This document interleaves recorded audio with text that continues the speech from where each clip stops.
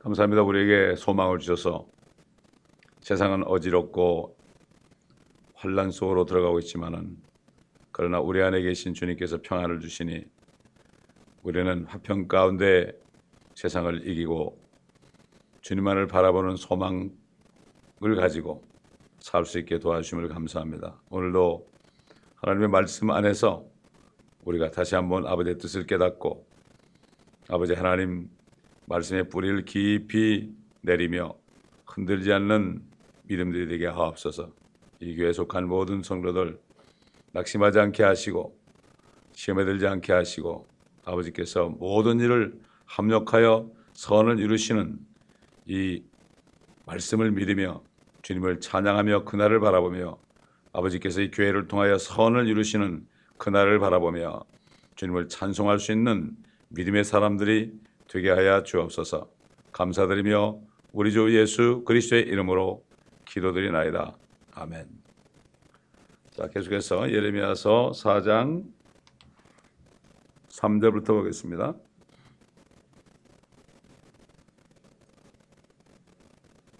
예레미야 4장 3절부터 봅니다.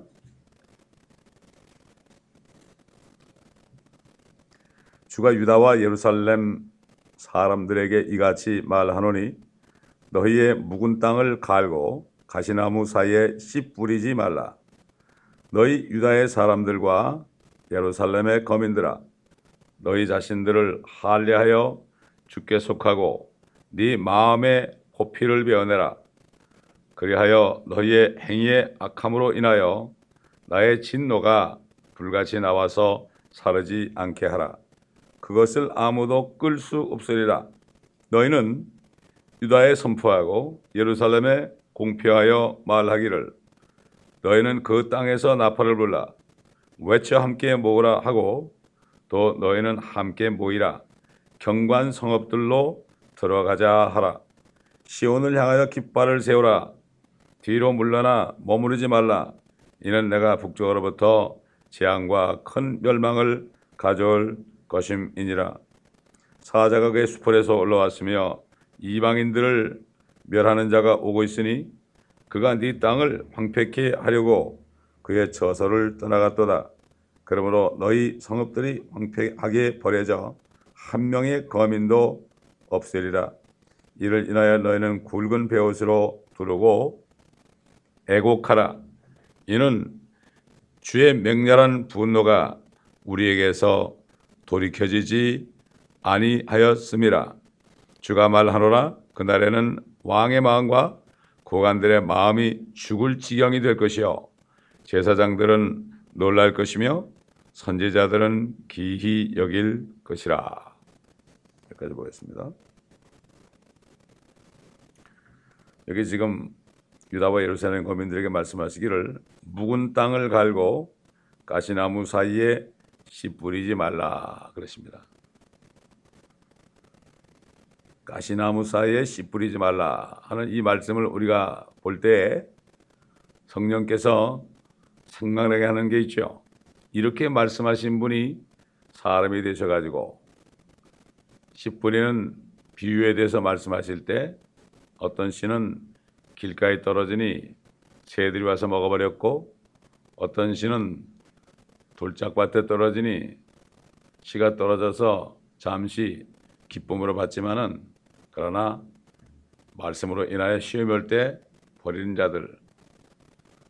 세 번째, 가시떨기에 떨어졌다는 것은 이 세상의 염려와 재물의 유혹 때문에 가로막혀서 그 씨가 열매를 맺지 못한다. 이렇게 말씀하셨죠. 그리고 네 번째, 옥토에 떨어졌다는 것은 말씀을 듣고 깨닫는 자들이니 100배, 60배, 30배로 열매를 맺을 것이다. 이렇게 말씀하셨어요. 그렇기 때문에 길가라는 것은 새들이 먹었다는 것은 그 씨가 흙 사이로 들어가지 못하니까 마귀가 새들이 먹은 것처럼 하나님의 말씀을 들어도 마음의 길가 같아가지고 결국은 마음속에 들어가지 못하고 그냥 있다가 나갈 때 바로 사탄이 와서 다 먹어버리니까 말씀을 하나도 기억하지 못하는 거죠. 이거 보면 하나님께서 사람이 되셔서 하신 말씀과 이 똑같은 말씀이 나오죠. 이걸 볼 때 바로 예수 그리스도가 하나님이라는 것을 우리가 여기서 또 알 수가 있습니다. 그 묵은 땅을 기경하라는 게 뭡니까? 갈아엎으라는 얘기죠. 그걸 쟁기로 갈아엎으라는 얘기입니다. 갈아엎지 않고서는 씨가 들어갈 수 없습니다. 요즘 마지막 때 사람들이 대부분 길가가 돼버렸어요. 돌짝밭이 돼버렸어요. 가시 떨게 떨어진 씨가 돼버렸습니다. 요즘. 이걸 갈아엎어야 됩니다. 이걸 완전히 갈아엎어야 됩니다. 그렇지 않고서는 정말 생명의 그 축복을 받을 수가 없죠. 가시나무 사이에 씨 뿌리지 말아라. 이 얘기는 주님이 말씀하신 것처럼 하나님의 말씀을 들을 때 염려를 하고 재물에 유혹이 있는 상태에서 듣지 말아라 이런 얘기죠. 열매를 못 맺는단 말이죠. 요즘에 크리스찬들이 열매를 맺는 사람이 거의 없습니다. 요즘에. 말씀을 들어도 그 말씀의 열매를 맺지 못한단 말이죠. 이게 얼마나 비참합니까? 그렇기 때문에 주님께서 천국에 대하여 비유하실 때 첫 번째로 씨 뿌리는 자의 비유를 말씀하신 거죠. 옛날 유다처럼 지금 교회들이 이렇게 되어 있습니다. 묵은 땅을 다 갈아엎어야 됩니다. 다 엎고 그걸 고르고 해서 그래가지고 하나님의 말씀을 받아야 됩니다. 속에 있는 가시덤불을 전부 갈아엎어야 됩니다. 돌짝 같은 건 돌들을 다 끄집어내고 버려야 됩니다. 그렇지 않고서는 하나님의 말씀을 깨달을 수가 없습니다. 마음을 완전히 뒤집어엎어. 옛날에는 묵은 땅을 갈고 그랬지만은 이제는 우리의 마음을 완전히 갈아엎어가지고 돌을 갈라내고 가시떨기를 다 골라내고 잘 골아가지고 거기다가 물을 주고 그렇게 해서 정말 씨가 들어갈 때 말씀이 들어갈 때 말씀이 깨달아지는 옥토가 돼야 된다 이런 말씀이죠. 이게 구약과 신약은 다 통하는 거죠. 구약은 그림자입니다. 다 그림자지만 몸은 그리스도다. 몸은 그리스도다 이렇게 말씀하신 거죠. 결국 구약에 있는 모든 말씀들이 우리 주님이 이 땅에 오셔가지고 다시 한번 말씀하신 겁니다. 이래도 이들은 못 알아들었어요? 이렇게 말씀하셨던 분이 옛날 유다 사람들에게 말씀하셨던 분이 사람이 돼가지고 다시 유대인들에게 왔지만 그들은 알지를 못했습니다. 유대인들뿐만 아니라 오늘날 교회들도 마찬가지입니다. 똑같은 입장입니다. 지금 바벨론에 의해서 완전히 포로가 되는 그러한 길에 들어가 있습니다. 이제 대환란에 오게 되면은 큰 바벨론이 될 저 로마에 있는 사람이 거짓 선생가 돼가지고 적그리스도를 도와서 말이죠. 짐승의 표를 만들고 짐승의 우상을 만들어서 우상에게 경배하게 하고 그 다음에 짐승의 표를 다 받게 한다고 그랬어요. 이게 바로 WCC를 통해서 지금 이미 진행이 되고 있고 이 WCC가 지금의 문제가 아니라 옛날부터 있었습니다. 옛날부터 있었어요. 지금은 나타난 것밖에 없어요. 그렇기 때문에 정말 너의 묵은 땅을 갈고 가시나무 사이에 씨 뿌리지 말라. 이 말씀이 오늘날 마지막 때에 교회 다니는 사람들에게 이게 동시에 임할 말씀이라는 것을 알 수가 있습니다. 물론 유대인들이 이 말씀을 읽을 때 역시 그들 역시 그 완고한 마음을 결국은 다 갈아버려야 된다. 이 메시지를 받을 수 있어야 돼요. 유대인이나 지금 이방인이나 하나님의 교회가 이 말씀을 듣고 순종을 해야 되는데 얼마나 많은 사람들이 이 말씀을 듣고 순종할 수 있을까? 대부분이 다 길가 같은 밭이 되어 있기 때문에 그렇기 때문에 말씀을 듣고 깨닫지 못하니까 순종하기가 힘든 겁니다. 그래서 주님께서 뭐라 그러십니까? 누가복음에 적은 무리여 두려워 말라. 하나님께서 너에게 하나님의 나라를 주시기를 기뻐하신다 그러십니다. 기뻐하신다. 자, 4절 보니까 너희 유다의 사람들과 예루살렘의 거민들아 너희 자신들을 할례하여 주께 속하고 네 마음에 호피를 베어내라. 그리하여 너희의 행위의 악함으로 인하여 나의 진노가 불같이 나와서 사르지 않게 하라. 그것을 아무도 끌 수 없으리라. 이들은 이미 할례를 받은 사람들이에요. 그 남성의 그 포피를 이미 베어낸 사람들입니다. 사흘 동안 피 흘리면서 고통받던 사람들입니다.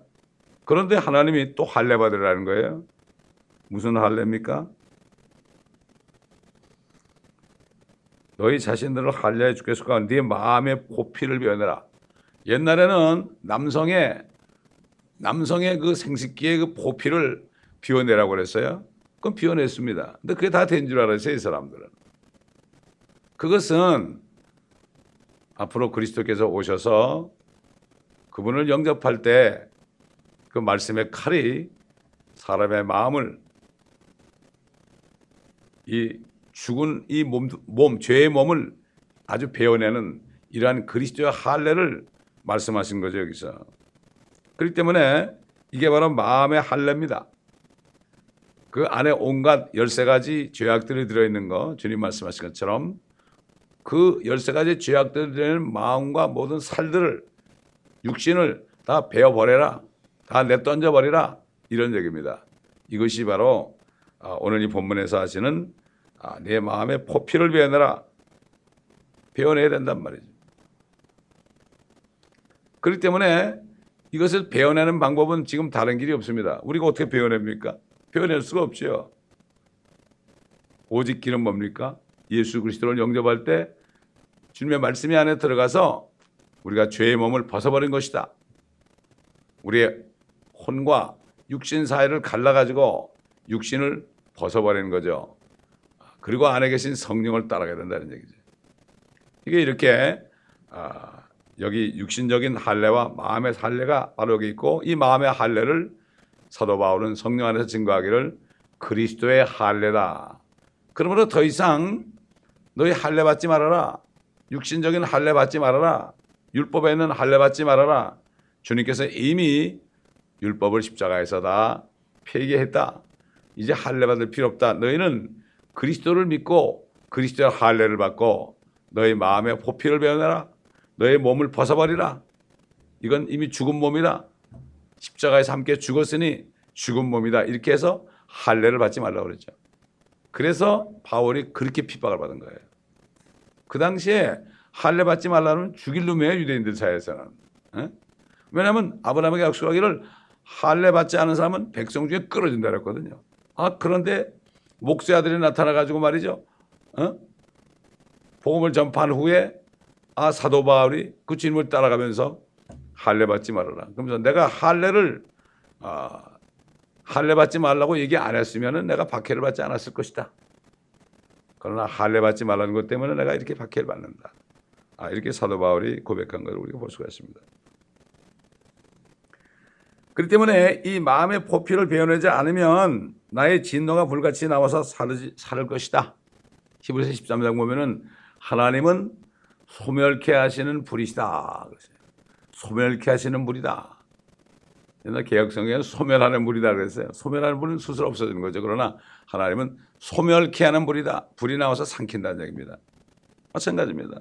오늘날도 예수 그리스도를 정말 믿고 영접하여 그 말씀의 칼이 들어와서 정말 죄의 몸을 벗어버리는 이 할례를 받지 않으면, 다시 말해서 성령으로 거듭나지 아니하면 결국은 이 대환란에 넘어가서 불의 심판을 받게 된다는 거죠. 그러나 나중에 최종적으로는 지금 세상을 떠나면은 불지옥으로 가게 되고, 대환란까지 살아남으면 나중에 어떻게 됩니까? 불못으로 떨어지는 거죠. 환란 끝에, 저 천연왕국 끝에 완전히 지옥이 불못으로 떨어지는, 소멸케 하시는 불, 이런 불 속으로 떨어진다. 이런 말씀과 연관이 되는 것을 알 수가 있죠. 그래서 5절에 유다에 선포하고 예루살렘에 공표하며 말하라. 그 땅에서 나팔을 불어라. 외치 함께 모으라. 함께 모이라. 왜냐하면 이제 하나님은 이미 그들의 죄 때문에 심판하시기로 작정했죠. 그러나 나중에 다시 모일 때가 오는 거죠. 70년이 지나면은 모일 때가 오는 거죠. 미리 말씀하시는 거죠. 그래서 시온을 향하여 깃발을 세우라. 뒤로 물러가 머무르지 말아라. 시온이 예루살렘이거든요. 예루살렘에 가는 걸 잊지 말아라. 거기 깃발을 세우고 있어라. 이게 유대인들이 지금 주다즘이라는 게 뭐예요? 시온의 집이라는 게 바로 그거죠. 시온으로 돌아오자는 얘기죠. 근데 이게 뭐라는가 하면은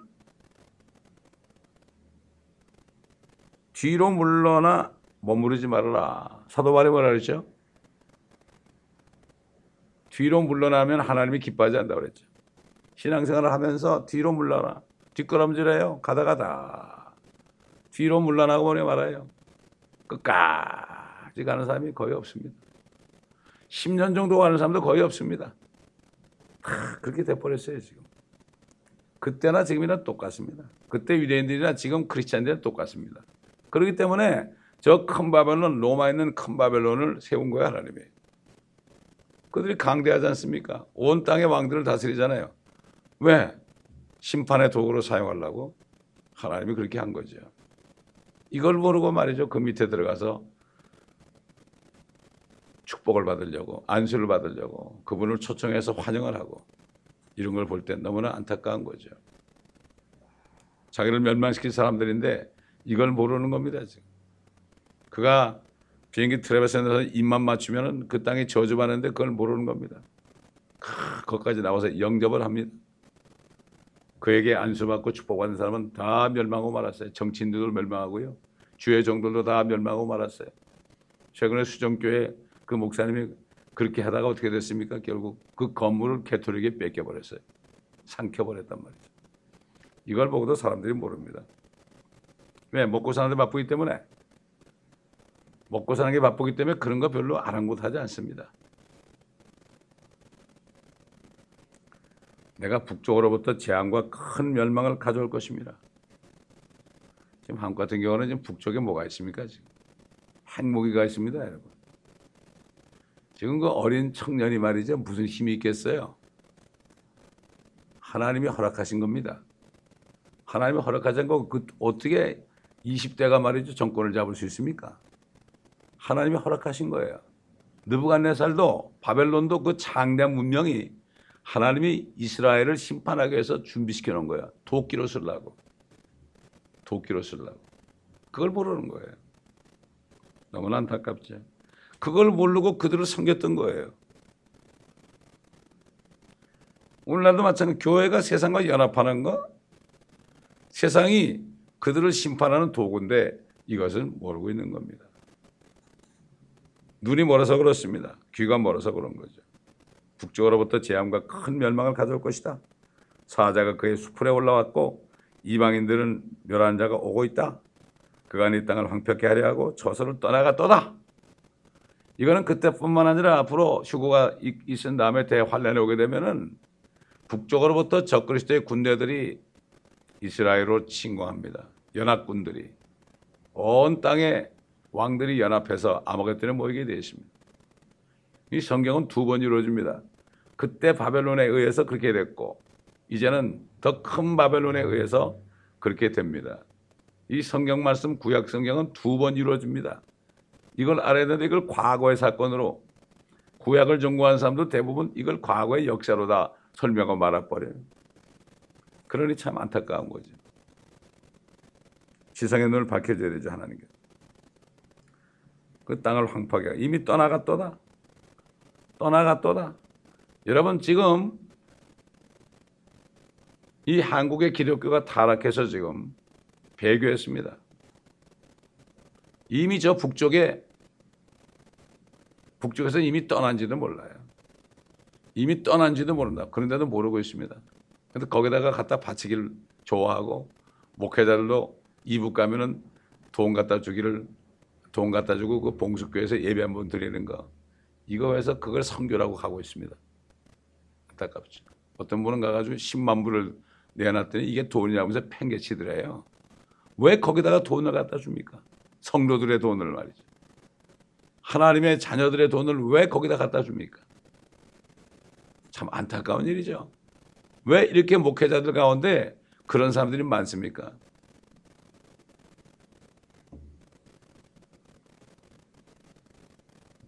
한 사람의 거민도 없을 것이다. 이를 위하여 너희는 굵은 벼슬로 두르고 애곡하라.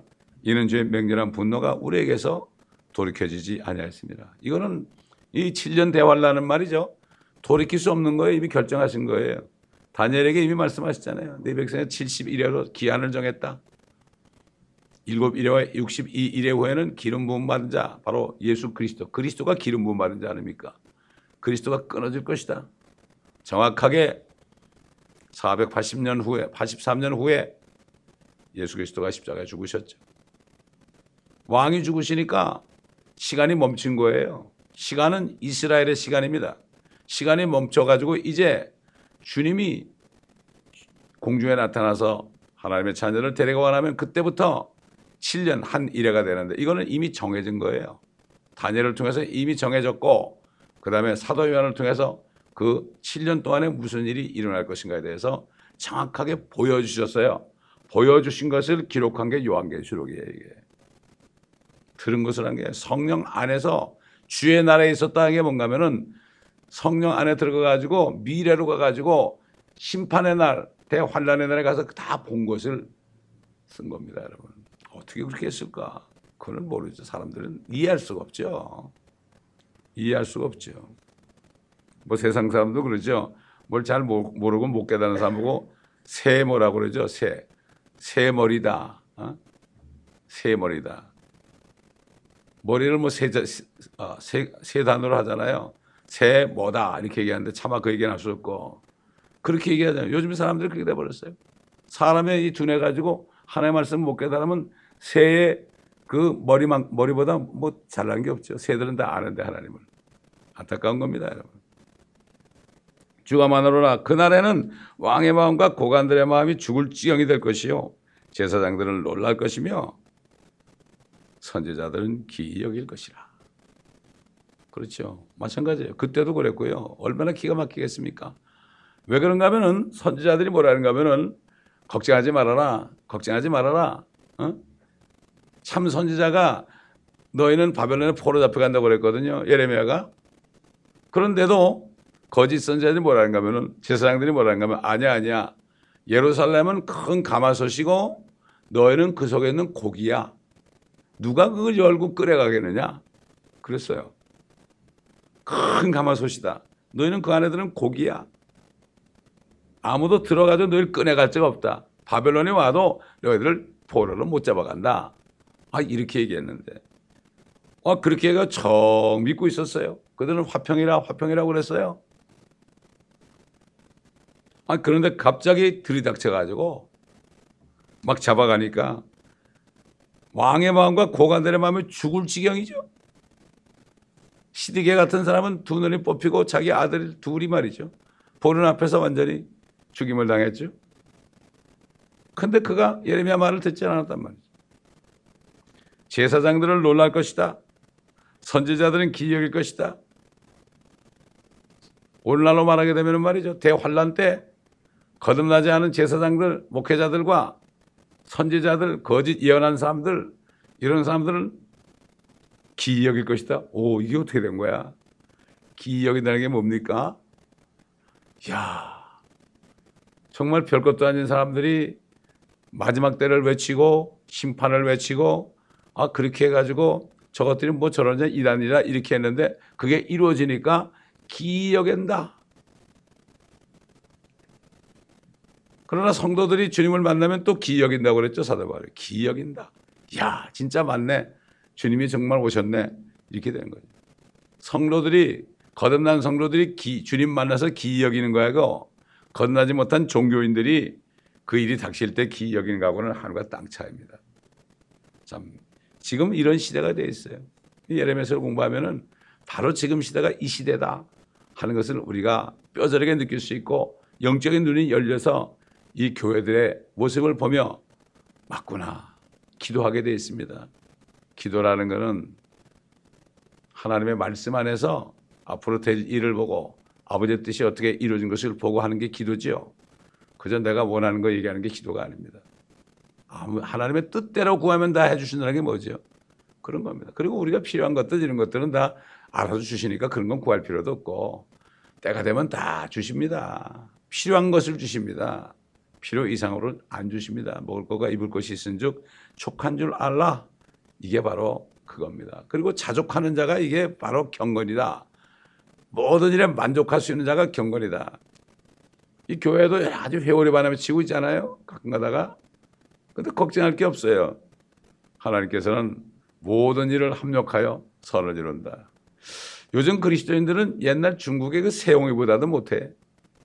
세용은 말 한마디가 도망가니까 사람들이 막 와서 야 어떡하냐 참 안 됐다 그럴 때 이게 잘 된 건지 안 된 건지 네가 어떻게 아느냐 그랬죠. 마찬가지예요. 그러나 조금 있다가 그 암컷 말이 수컷 말을 몇 마리 데려왔단 말이에요. 너무나 이뻤던 모양이죠. 그러니까 말부자가 되니까 또 와서 축복받았다고 그러니까 이게 축복인지 저주인지 어떻게 하느냐. 아들이 말을 타다가 다리가 부러졌잖아. 안 됐다고 그러니까 이게 안 된 건지 잘 된 건지 어떻게 하느냐. 전쟁 나가지고 말이야. 진나라 전쟁 나가지고 다 전쟁 나가서 그 동네 청년들은 다 죽었는데 그 아들은 다리가 부러져가지고 전쟁에 안 나갔잖아요. 마찬가지예요. 교회가 지금 어려운 일이 있습니다. 지금. 그러나 하나님은 합력하여서 선을 이룹니다. 이걸 알아야 되는 거예요. 어제 우리 아들이 그러더라고요. 어려울 때 자기는 아빠가 와가지고 병원에 와가지고 하나님은 모든 일을 합력하여 선을 이룬다. 이 말이 딱 꽂혔다는 거예요. 이걸 붙잡고 살았다는 거예요. 그러니까 지금도 무슨 일이 일어나잖아요. 교통사고를 하잖아요. 무슨 뜻이 있겠죠. 이렇게 얘기하는 거예요. 예, 조금도 걱정하지 않는 거죠. 이게 말씀의 능력입니다. 우리 교회 성도들이 모두가 다 정말 하나님을 사랑하는 자, 곧 그분의 목적에 따라 부르심을 받은 구원받은 사람들은 모든 일이 합력하여 선을 이루기 때문에 무조건 모든 일에 감사하라. 이 말씀 붙잡고 살기를 원하는 겁니다. 누가 어떻게 됐다 해가지고 저 사람 어떻게 됐지 그래가지고 그러지 말고 주님을 바라보며 우리 개인도 합력해 선을 이루고 모여있는 이 교회도 하나님이 합력하여 선은 이루지 절대로 악을 이루지 않습니다. 기도하겠습니다. 감사합니다. 아버지 하나님. 오늘 말씀을 통하여 이 마지막 때 교회들의 모습을 또 옛날 이스라엘 사람들의 모습을 통해서 볼 수 있게 하시고 또 하나님 아버지 여호와의 말씀을 통해서 여호와께서 육신을 입고 오신 예수 그리스도의 말씀과 같다는 것을 우리가 보므로 바로 아버지와 말씀과 성령이 한 분이심을 다시 한번 확인할 수 있는 시간을 주신 것을 감사합니다. 우리 성도들 모두가 다 주님을 끝까지 믿으며 뒤로 물러서지 않고 묵은 땅을 기경하고 갈아엎고 아버지 하나님 아직까지도 건너지 않은 사람이 있다면 육신의 마음의 포피를 잘라내므로 그리스도의 할례를 받아 죄의 몸을 벗어버리고 성령으로 거듭나는 축복을 다 받고 한 마음이 되어 아버지 하나님 성령 안에 하나가 되어 유니티가 되는 이 교회가 될 때 사탄이 일제 틈타지 못하는 교회가 될 수 있도록 도와주옵소서. 감사하며 우리 주 예수 그리스도의 이름으로 기도드리나이다. 아멘.